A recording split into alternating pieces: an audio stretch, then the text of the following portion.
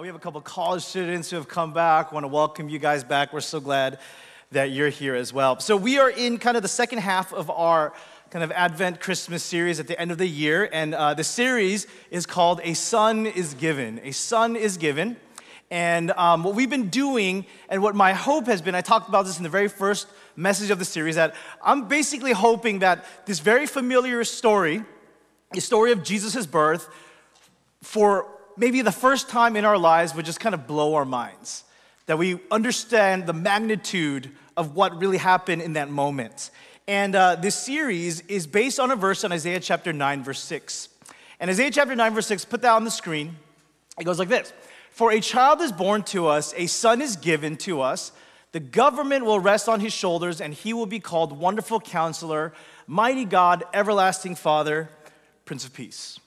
Now, the way we've been trying to approach this story so that we could grasp and experience the weight of what happened that moment when Jesus was born onto this earth was by exploring this title, the Son of God.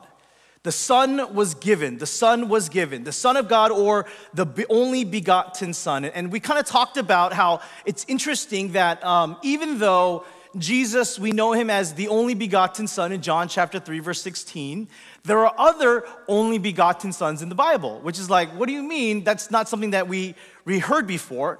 But that the phrase or the title of Son of God was a very specific title, and it meant something really, really important. Now, what I want you guys to understand is that the story of Jesus' birth is not set up for the rest of the story. I think a lot of us take it that way. Oh, it's just the first stage. It's just the first thing that happened. And let's get on to the real story, the real life and ministry and death and resurrection of Jesus. That's where we're at. I want us to understand that it's not just set up. In fact, the story of Jesus' birth is a biblically and theologically monumental moment in the history and the story between God and humanity. And so the goal of this series has been to step back from that one story of a baby and the animals and the wise men and the Bethlehem and the inn and all that stuff, to step back from that and to see that story in its proper place, in its proper context, in light of the covenants. And that's what we talked about, that very first message of the series. And then we've kind of built on that last week. And today what we're going to do is we're going to take an even bigger step back.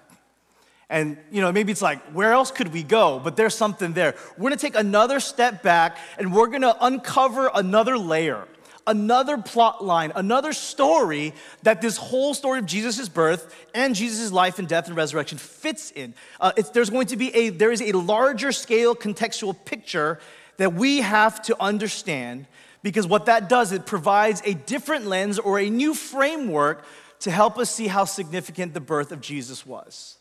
Now, the last two messages, I feel like were really impactful and powerful because they spoke to us personally.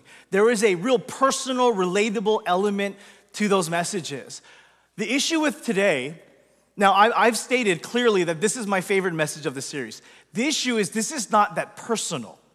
The reason I'm excited to preach this message is because of how large it is. The layer that I'm talking about is one that I never thought about, I've never heard about, and to see it in that picture makes it so huge, but it's not really like personally going to impact you. So in order for this to be meaningful, we need to be willing to together take that step back and allow God to kind of blow our minds within that story. We got to think beyond ourselves. We must think beyond ourselves, our own lives, our own issues to see the magnitude of the story today. Let's pray.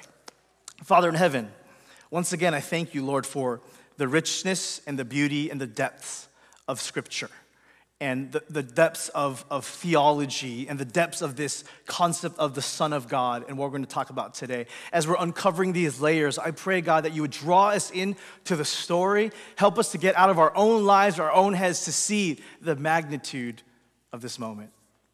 Lord, we put it all in your hands. This is not something that I can do. This is only something you can do. In your name we pray. Amen. So our focus has been on this title, the Son of God, and what this really, really meant. Now, here's the odd thing about this title. People say this about Jesus, but I don't know if you know this, but this was not Jesus' preferred title or name for himself. Jesus did not actually refer to himself as the Son of God that many times. People said that about him. And actually, Jesus had another title very closely related to the Son of God, but it was a different title that he used for himself. So it was Jesus' preferred title. So I don't know, when we talk about this concept, I feel like we have to respect that Jesus called himself something different than the Son of God. And you will see that the title that he gave to himself, it's not that different in terms of the words, but conceptually, it is hugely different. And it meant something very different than the Son of God. And the most important thing about this, it meant something very different to Jesus, which is why he preferred a different title. And the reason why this is important for us now is by understanding Jesus' preferred title, ultimately what it does, it helps us to understand Jesus. It helps us to understand him. It helps us to know Jesus more fully. Maybe God is like sending us a message or something. Someone check that. Who knows what's happening right now? But what I want you guys to know about this title, it's a title that Jesus used for himself over 90 times in the Gospels. Over 90 times, Jesus refers to himself in this way. And this is the title. The title is Son of Man. Son of Man. So really similar. Son of God, Son of Man. What's that really about? One of the key things we've been trying to focus on is that this title of Son of God is not an ontological title, meaning it has nothing to do with his origins, it has everything to do with his purpose. You guys remember that? It's not really about where he's from and like his nature and his history, but it's about why he came to the earth. That's what Son of God is about. If you're confused by that, go check out part 1 and part 2.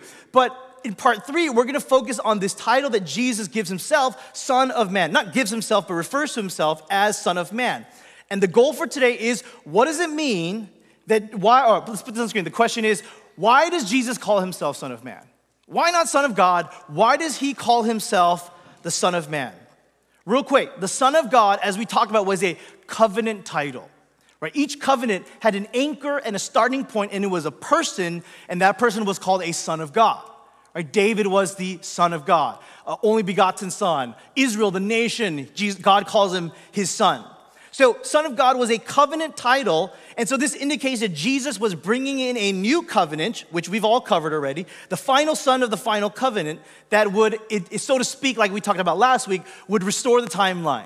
Remember? He would bring oneness to the multiverse, so to speak, and create a path for those who would live according to his ways to live a covenant life. The Son of Man is totally, completely different. So it has very little to do with covenants.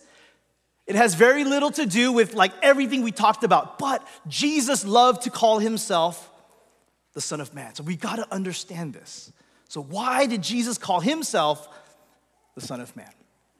Now, the phrase Son of Man is not something Jesus made up. He didn't just come up with it and say, hey guys, can you all start calling me Son of Man? Because that's lame, right? You can't give yourself your own nickname. You guys know that, right? Nicknames must be given to you. You can't give yourself your own nickname. Jesus did not come up with it. Son of Man is a figure, is a title that you see in the book of Daniel.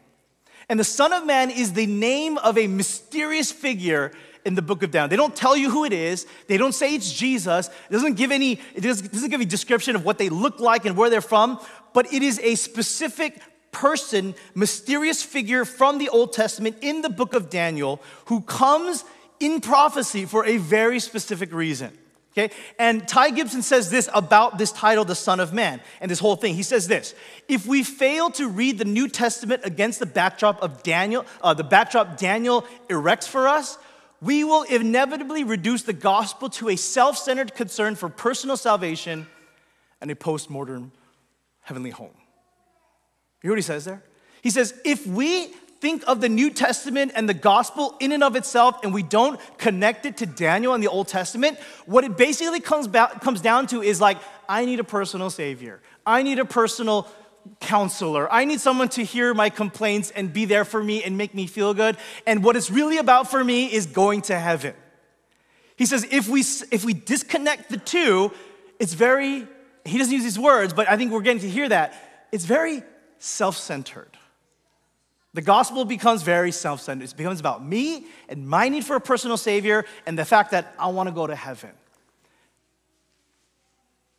But isn't that what it kind of is for so many of us? Like, that's what it is, right? Like, the reason we became Christian, or if you weren't born into it, or the reason your parents, was because of this, like, I want to go to heaven one day.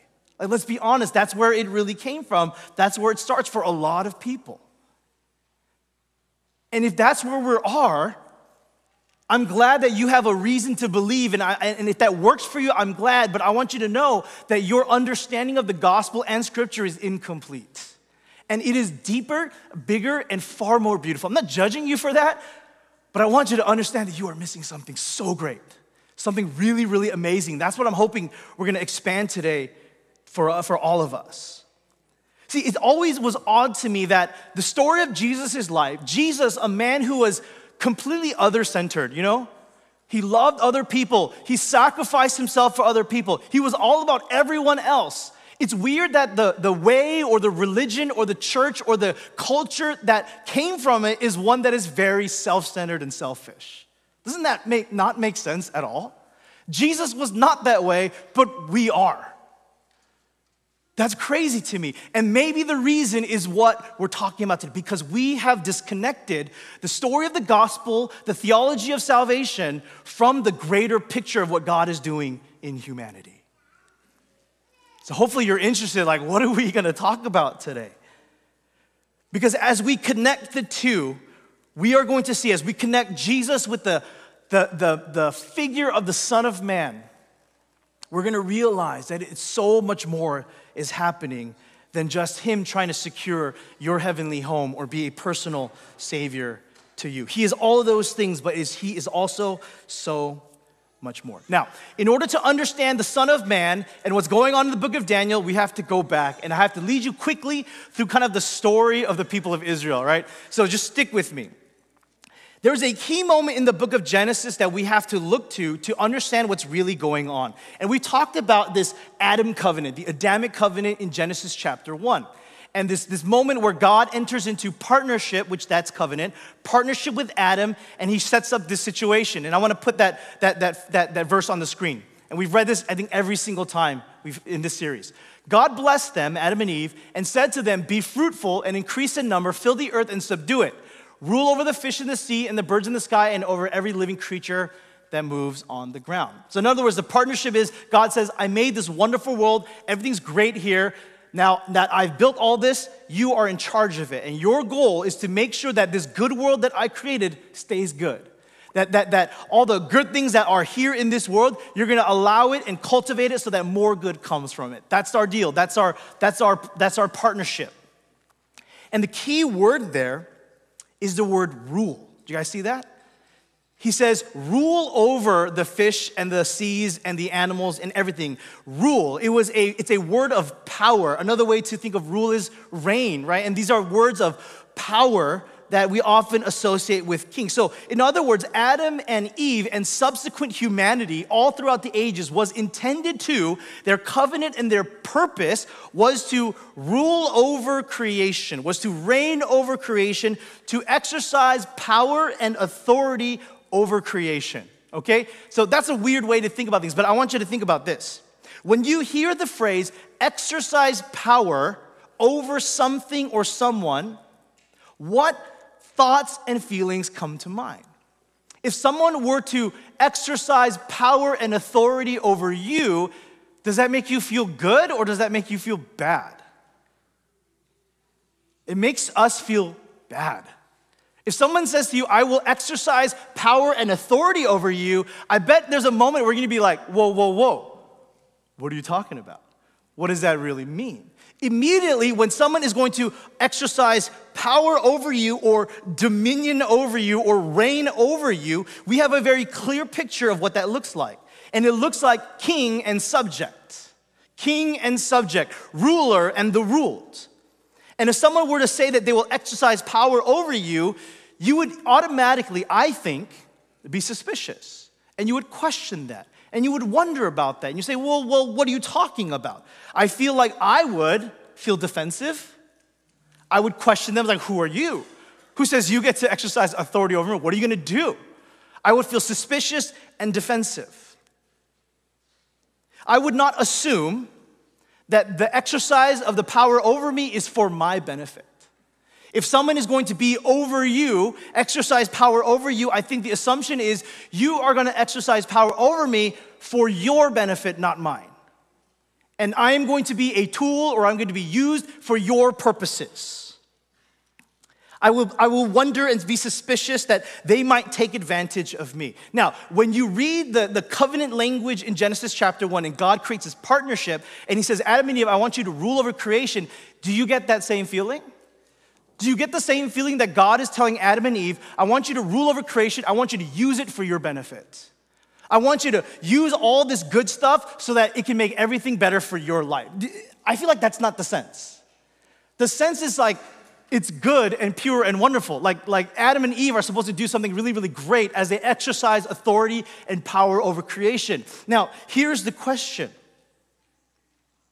Why is it that when God tells Adam and Eve to rule over creation, it feels like a good, positive, wonderful thing, but when someone is going to rule over you, it's automatically a negative, uncomfortable thing?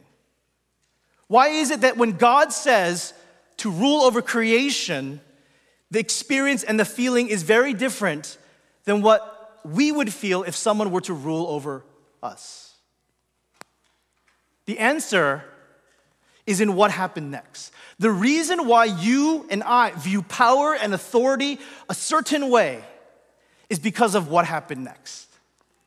The reason why we view power and authority not in the way God views power and authority is because of what happened next. Because what happened next is Adam and Eve break the covenant.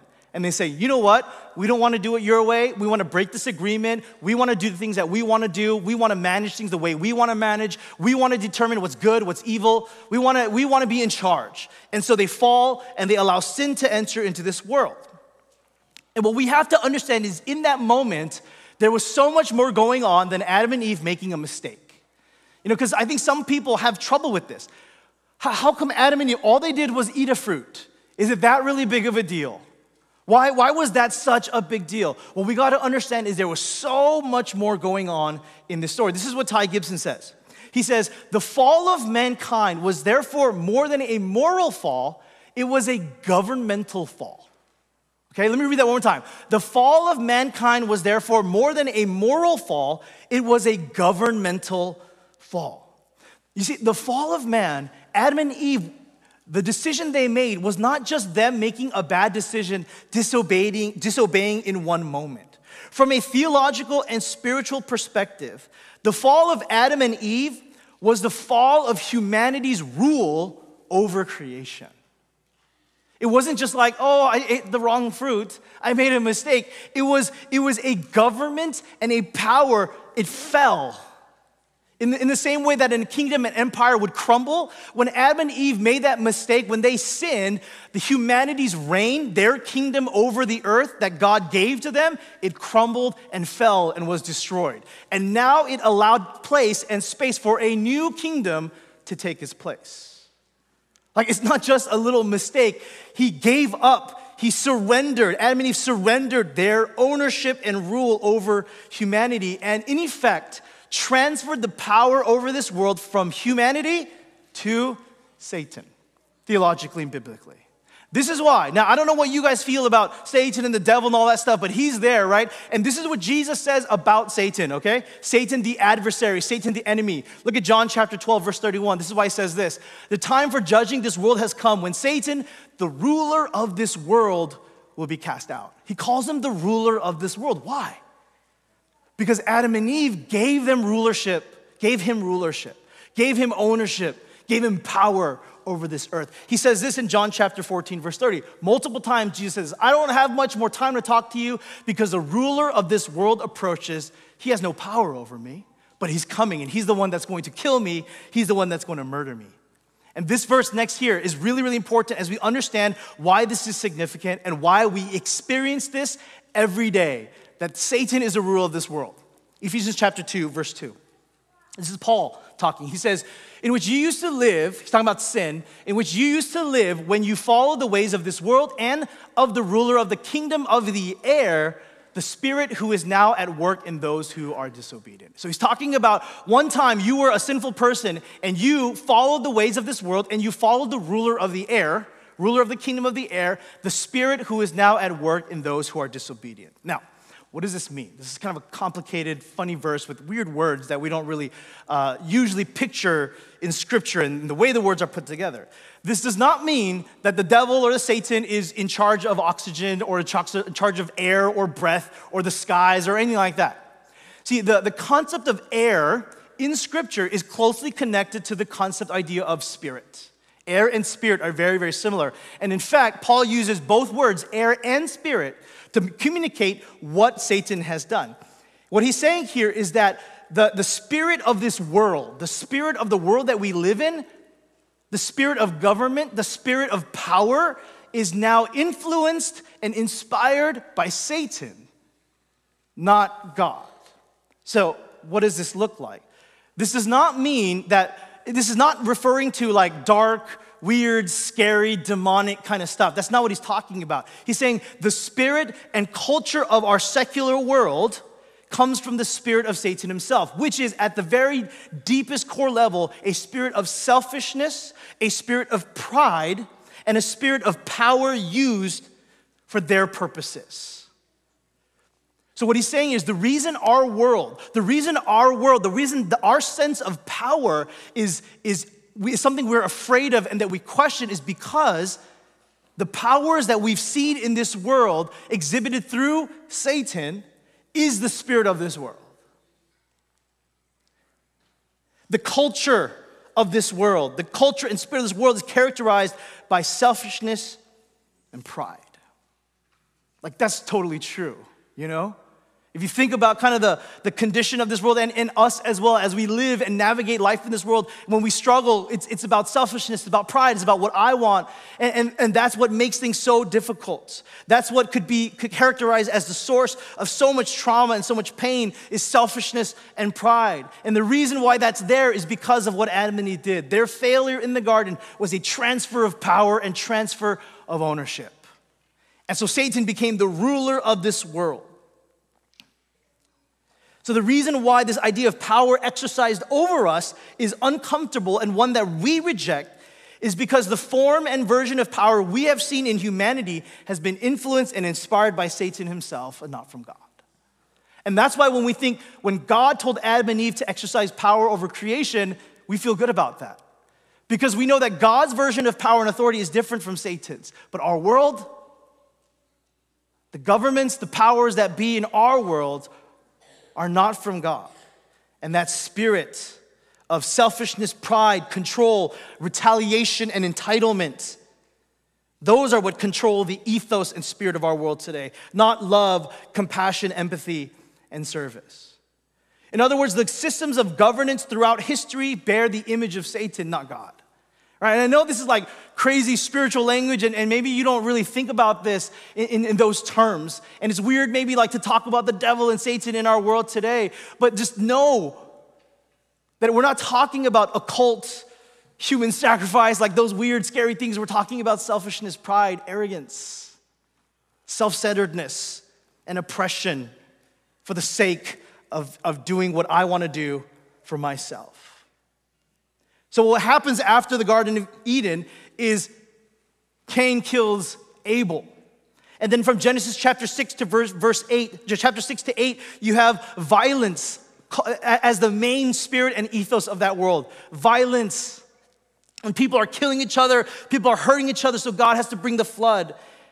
And after the flood, you have this guy, I don't know if you guys have noticed this, but there's this guy that comes on the scene after the flood. His name is Nimrod. He's the great-grandson of Noah. And listen to what it says about him. Genesis chapter 2. It says, Cush was also the ancestor of Nimrod, who was the first heroic warrior on earth. Okay, so that sounds good, right? Heroic warrior on earth. Sounds good. What happened next? He built his kingdom. His kingdom. This is the first time there is someone's kingdom. Not God's kingdom, his kingdom. He built his kingdom in the land of Babylonia and the cities of Babylon, Erech, Akkad, and Calneh. What we have here is after the fall, in just a few generations, the first building of kingdom and empire, set up by a great warrior and hunter. The beginnings of the Babylonian Empire are right here. Power has been now redefined in just a few generations. And he's beginning to rule and reign, not in the same way that Adam and Eve were supposed to rule and reign. So we're seeing the change and the shift happening in this world. So, as we talked about, in this spirit, in this place, in this new world, God is on the move, and he starts to make covenants with people, and he pulls people out of these kind of scenarios and these situations, these cultures, and he builds a partnership so he can build something new. A kingdom that is different than all those other kingdoms. It's not like Nimrod's kingdom. It's not like Nebuchadnezzar's kingdom. It's not like any other kingdom. It's a different kingdom. He builds through these partnerships and through these covenants, he's building a new kingdom that was supposed to look differently structurally and governmentally from all other nations. And I know that the thought that many of you have if you grew up in church is like, yeah, he was trying to build a kingdom without any king, right? Where God is their king. That's true to a degree. Actually, what God was trying to build was even bigger and greater than that. It's actually more mind-blowing, and as I read it, you're gonna be like, that's impossible for God to have done that. This is what Ty Gibson said. Remember, there was a verse that we talked about where when God looked at his people, he says, I want you to be a kingdom of priests. You guys remember that? Kingdom of priests. And then Peter repeats that later. He says, you are supposed to be a royal priesthood. Remember? Listen to what Ty Gibson says.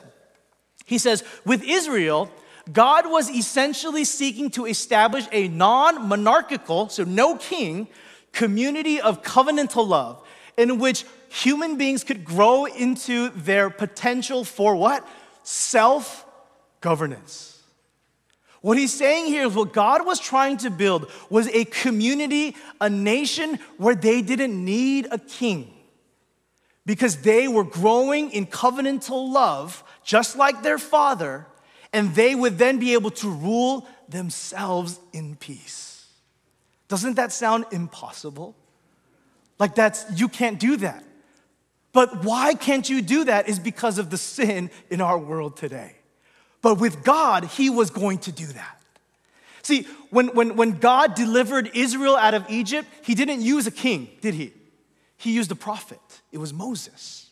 See, Israel was supposed to be governed, not ruled, by a system of prophets, where people are connected to God and sharing with one another the word of God, and they would be growing and transforming to have the same kind of love that God has for them, they would have for each other. It says, in that world, in that society, people can govern themselves because people will share, people will sacrifice, people will love. That's the kind of nation God was trying to build. Instead of monarchy, he wanted them to have covenant. But as you know, if you know some Bible history, they were like, now, let's have a king. We want a king. We want to be just like everyone else, and we want to wage war against other people just like everyone else. We want a king. They chose monarchy over covenant. They chose a system of earthly power over a system of covenantal love. So this brings us to Daniel now. So this world has been given over to Satan, the ruler of the world, the ruler of the air. Selfishness, pride, arrogance, power, oppression reign supreme in this world. And you have superpower after superpower after superpower coming on the scene and conquering each other. You have Babylon come, they destroy everybody. And then they have a moment of weakness. Then Persia comes and they destroy them, right? And then Persia has a weakness. And then Greece comes. Alexander the Great comes and he's like, take that, pa, pa, pa. They're all gone. And then the terrifying monster in Rome in Daniel chapter 7 is Rome. And Rome is like an empire no one has ever seen. And with more military might, more power, more aggression, more violence, they conquer the world. Like that's how the world was working all throughout the ancient times. And then Daniel has this vision. In this culture and setting of violence, this cycle of war, he has this vision. In Daniel chapter 7, this is what he sees. He says, in my vision at night, I looked and there before me was one like a son of man, coming with the clouds of heaven, he approached the Ancient of Days and was led into his presence. Next verse. He was given authority, glory, and sovereign power. All nations and peoples of every language worshiped him. His dominion is an everlasting dominion that will not pass away, and his kingdom is one that will never be destroyed. Next verse. Then the sovereignty, the dominion, and the greatness of all the kingdoms, like Rome, Babylon, all those people, under the whole heavens will be given to the people of the saints of the highest one. His kingdom will be an everlasting kingdom, and all dominions will serve and obey him. What is he saying here? He's saying that the Son of Man, whoever this guy is going to come and bring an end to the cycle of violence. The Son of Man is going to come, and his kingdom will be everlasting, meaning no other kingdom is going to come. He is going to end the violence. He is going to end the powers waging war against other powers. This cycle of oppression and military might conquering each other. The Son of Man is going to come, and he's going to end all that. There's going to be no more conquering, no more colonizing, no more conquest, no more empires. It's all over. The Son of Man is the one who's going to bring that. Someone will come and bring an end to this version of power and rule. His kingdom will end all kingdoms. But his kingdom is different than every other kingdom. So you're thinking, if you're the initial reader, you're like, oh, okay. So there's going to be some mighty king, some powerful warrior who's going to come, and he's like going to come and destroy everybody, and everyone's going to be so scared, and no one's going to fight back. That's how he's going to end it. And then Daniel's like, no. Check out this prophecy. Check out this vision. Let me tell you what this Son of Man is like. Let me tell you what this new kingdom is like. He says, look at what he's going to do in Daniel chapter 9. There's going to be a defining act and a defining moment for this ruler of this new kingdom, and this tells us what his kingdom will be like. Look at Daniel chapter 9, verse 26 and 27. After 62 sevens, don't worry about that if that's confusing. We can talk at a later date. The anointed one, who is the Son of Man, will be put to death and will have nothing. So that Son of Man, that king who's going to bring an end to everything, he's going to be put to death and will have nothing. Next verse. He will confirm and there's our word for the series, a covenant with many for 1 7 in the middle of the 7. Again, if you're confused by that, we can talk later. And he will put an end to sacrifice and offering. So from this moment, from this vision, we see that this king is different because this king is going to be killed. This king, this Son of Man, is not going to kill others. He will be killed himself. He will sacrifice himself for many. It's a totally different kind of kingdom. It's a totally different kind of power. He will confirm a covenant with his self-sacrificing love. That love, that self-sacrificing love that restores the timeline, that brings oneness to the multiverse. This is the Son of Man. This is what the Son of Man is going to do. End all the violence, but not do it with violence, do it with love and sacrifice. That's the Son of Man. This is the key figure of Daniel. This is the person who's going to accomplish all of this. And this is the title Jesus says and gives to himself.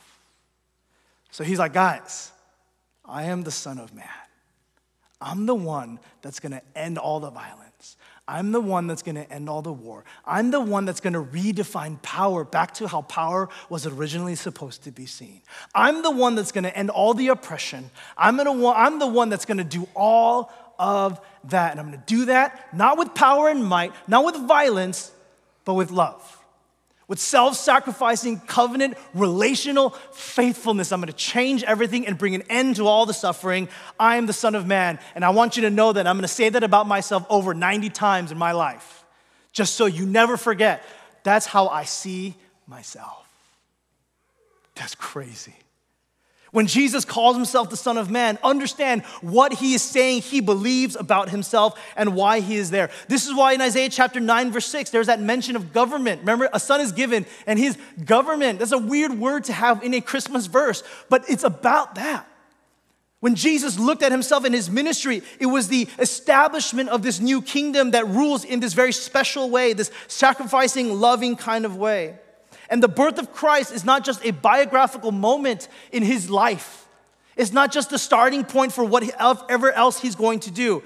This is what I want you guys to understand, the magnitude of this moment. When Jesus was born on this earth, it marked the theological, the spiritual, and even geopolitical revolution that was starting. It was not just the birth of an important person, it was the birth of a new kingdom that would eventually take place of all our systems of power and governance and replace it with one that is one of love and compassion and service and sacrifice. So that's why I'm saying we got to step back and realize there's a whole nother story. There's a whole nother framework when we see this birth story of Jesus. All of this is happening when this little baby was born. Because that baby was the Son of God who would move forward the covenants to lead us back to covenant life, but he was also the Son of Man that marked the beginning of revolution. The arrival of this baby marked the beginning of the end of the ruler of the world, the current ruler of this world, whose spirit and influence corrupted and led our world to be one of coercive and oppressive power. The reason why you are uncomfortable with people exercising power over you is because the power that we've seen is from him. And Jesus comes as the Son of Man and says, I'm gonna make it all right again. And I'm gonna rule like we're supposed to rule. And I'm gonna create a kingdom that has power, that is divine and compassionate and loving. And from the beginning, if you just look at his birth, you know Jesus was a different kind of king. He was a different kind of ruler. He was a different kind of important figure. And that was purposeful. There was a reason why Jesus came the way he did, to show us and reflect to us that he had a different kind of power. And he was always going to be very, very different than what everyone expected. Listen to what Gibson says on page 144 of his book. He says, the Son of Man isn't merely more powerful than other kings. He is more powerful with a fundamentally different kind of power. The kings that dominate the human landscape rule by sheer force of might, right? Jesus rules by sheer might of love. They take their places seated upon thrones. He takes his place nailed to a cross. This is why Jesus is called the Prince of Peace.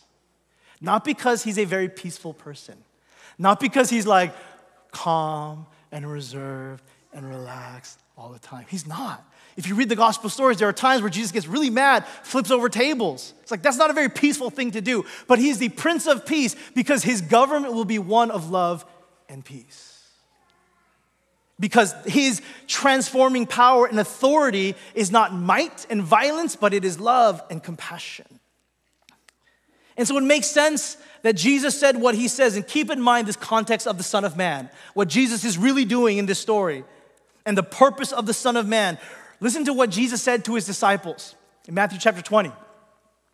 Jesus called them together and said, you know, the rulers of the Gentiles lord it over them, and their high officials exercise authority over them. Okay? Keep in mind the context of everything we're talking about. Not so with you.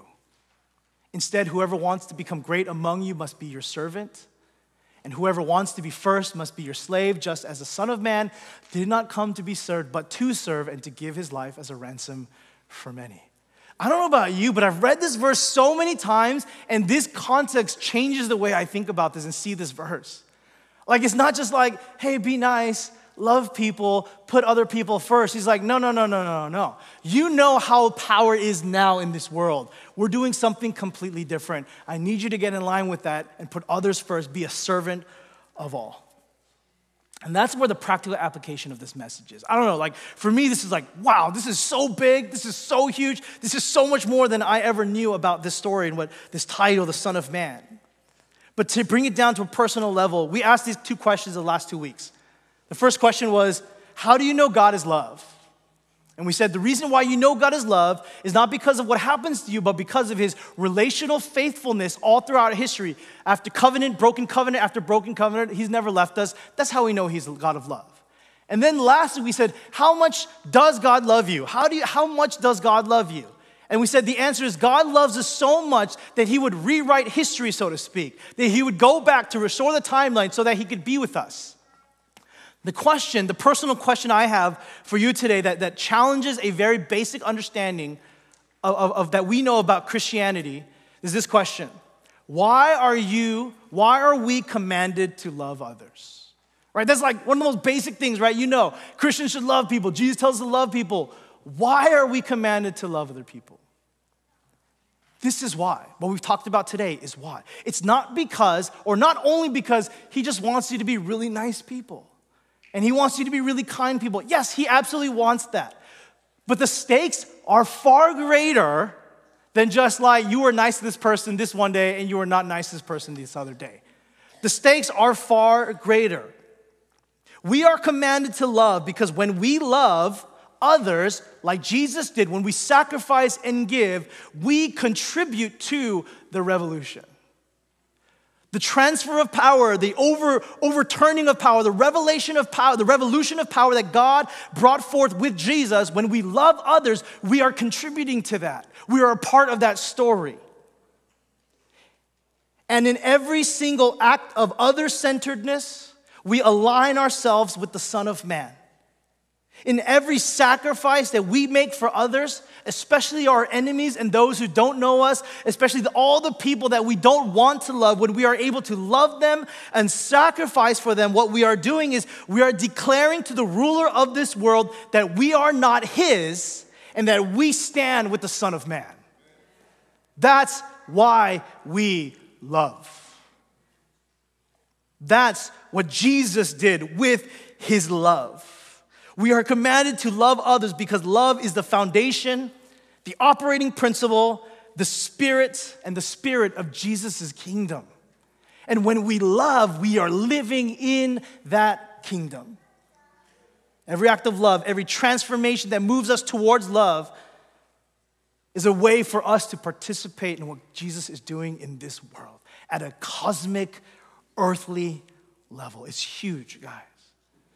So like the challenge is really simple, but I hope the reason, the motivation is different. Go and be loving to people, but understand why. Understand why. It's not so you can make them feel good. It's not even so that you can convert them. It is because you stand with Jesus, that's why you love. Because you say to the ruler of this world, to say, I'm not one of you. I'm not with you. Make no mistake. I don't belong to you. I belong with the Son of Man. That's why I love people. And that's why I love people in a way that is confusing. And that's why when they do things to me, it doesn't matter because I'm not about you. I'm not about treating other people a certain way so I can get something from them. No, I love people because I stand with Jesus. So this week, go and love somebody. I don't know, that's so simple and so basic, and maybe you're wanting something different, but go and be a loving person this week. Go and be a loving person this season because you stand with Jesus, the Son of Man. Let's pray. Father in heaven, God, I hope, Father, that as we have explored a huge, and for me, a brand new idea, that we may be willing to stand with you. That we may be willing to love others, not because we want to change them or because we want to impress them, but we love others because we stand with you, God, and no one else. That we declare to all that you are our King. And Father, we want to participate in building the kind of kingdom that you want to build. One of love and compassion, of service and sacrifice, where we are able to live in a wonderful community because we humbly go before you and we come before each other humbly, seeking to put others above us because that's what you did for us. Father, I thank you. I thank you so much that you are going to break the end of violence and war and pain and suffering in our world. That's who you are. Thank you. And I pray that you would help us and use us, Father, to those ends. We thank you, God, for coming to this earth and starting this brand new story for humanity. And I pray, God, that we may fall in line and that we may stand with you and walk in that every single day. Lord, give us people to love this week. And in those moments, help us to remember what you've called us to do today. In your name we pray. Amen.